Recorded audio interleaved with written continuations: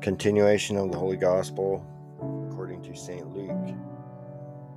At that time Jesus went into a city called Nain, and there went with him his disciples and a great multitude. And when he came nigh to the gate of the city, behold, a dead man was carried out, the only son of his mother, and she was a widow.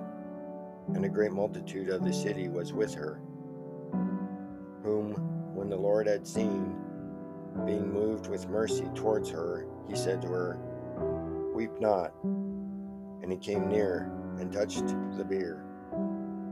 And they that carried it stood still. And he said, Young man, I say to thee, arise. And he that was dead sat up and began to speak. And he gave him to his mother.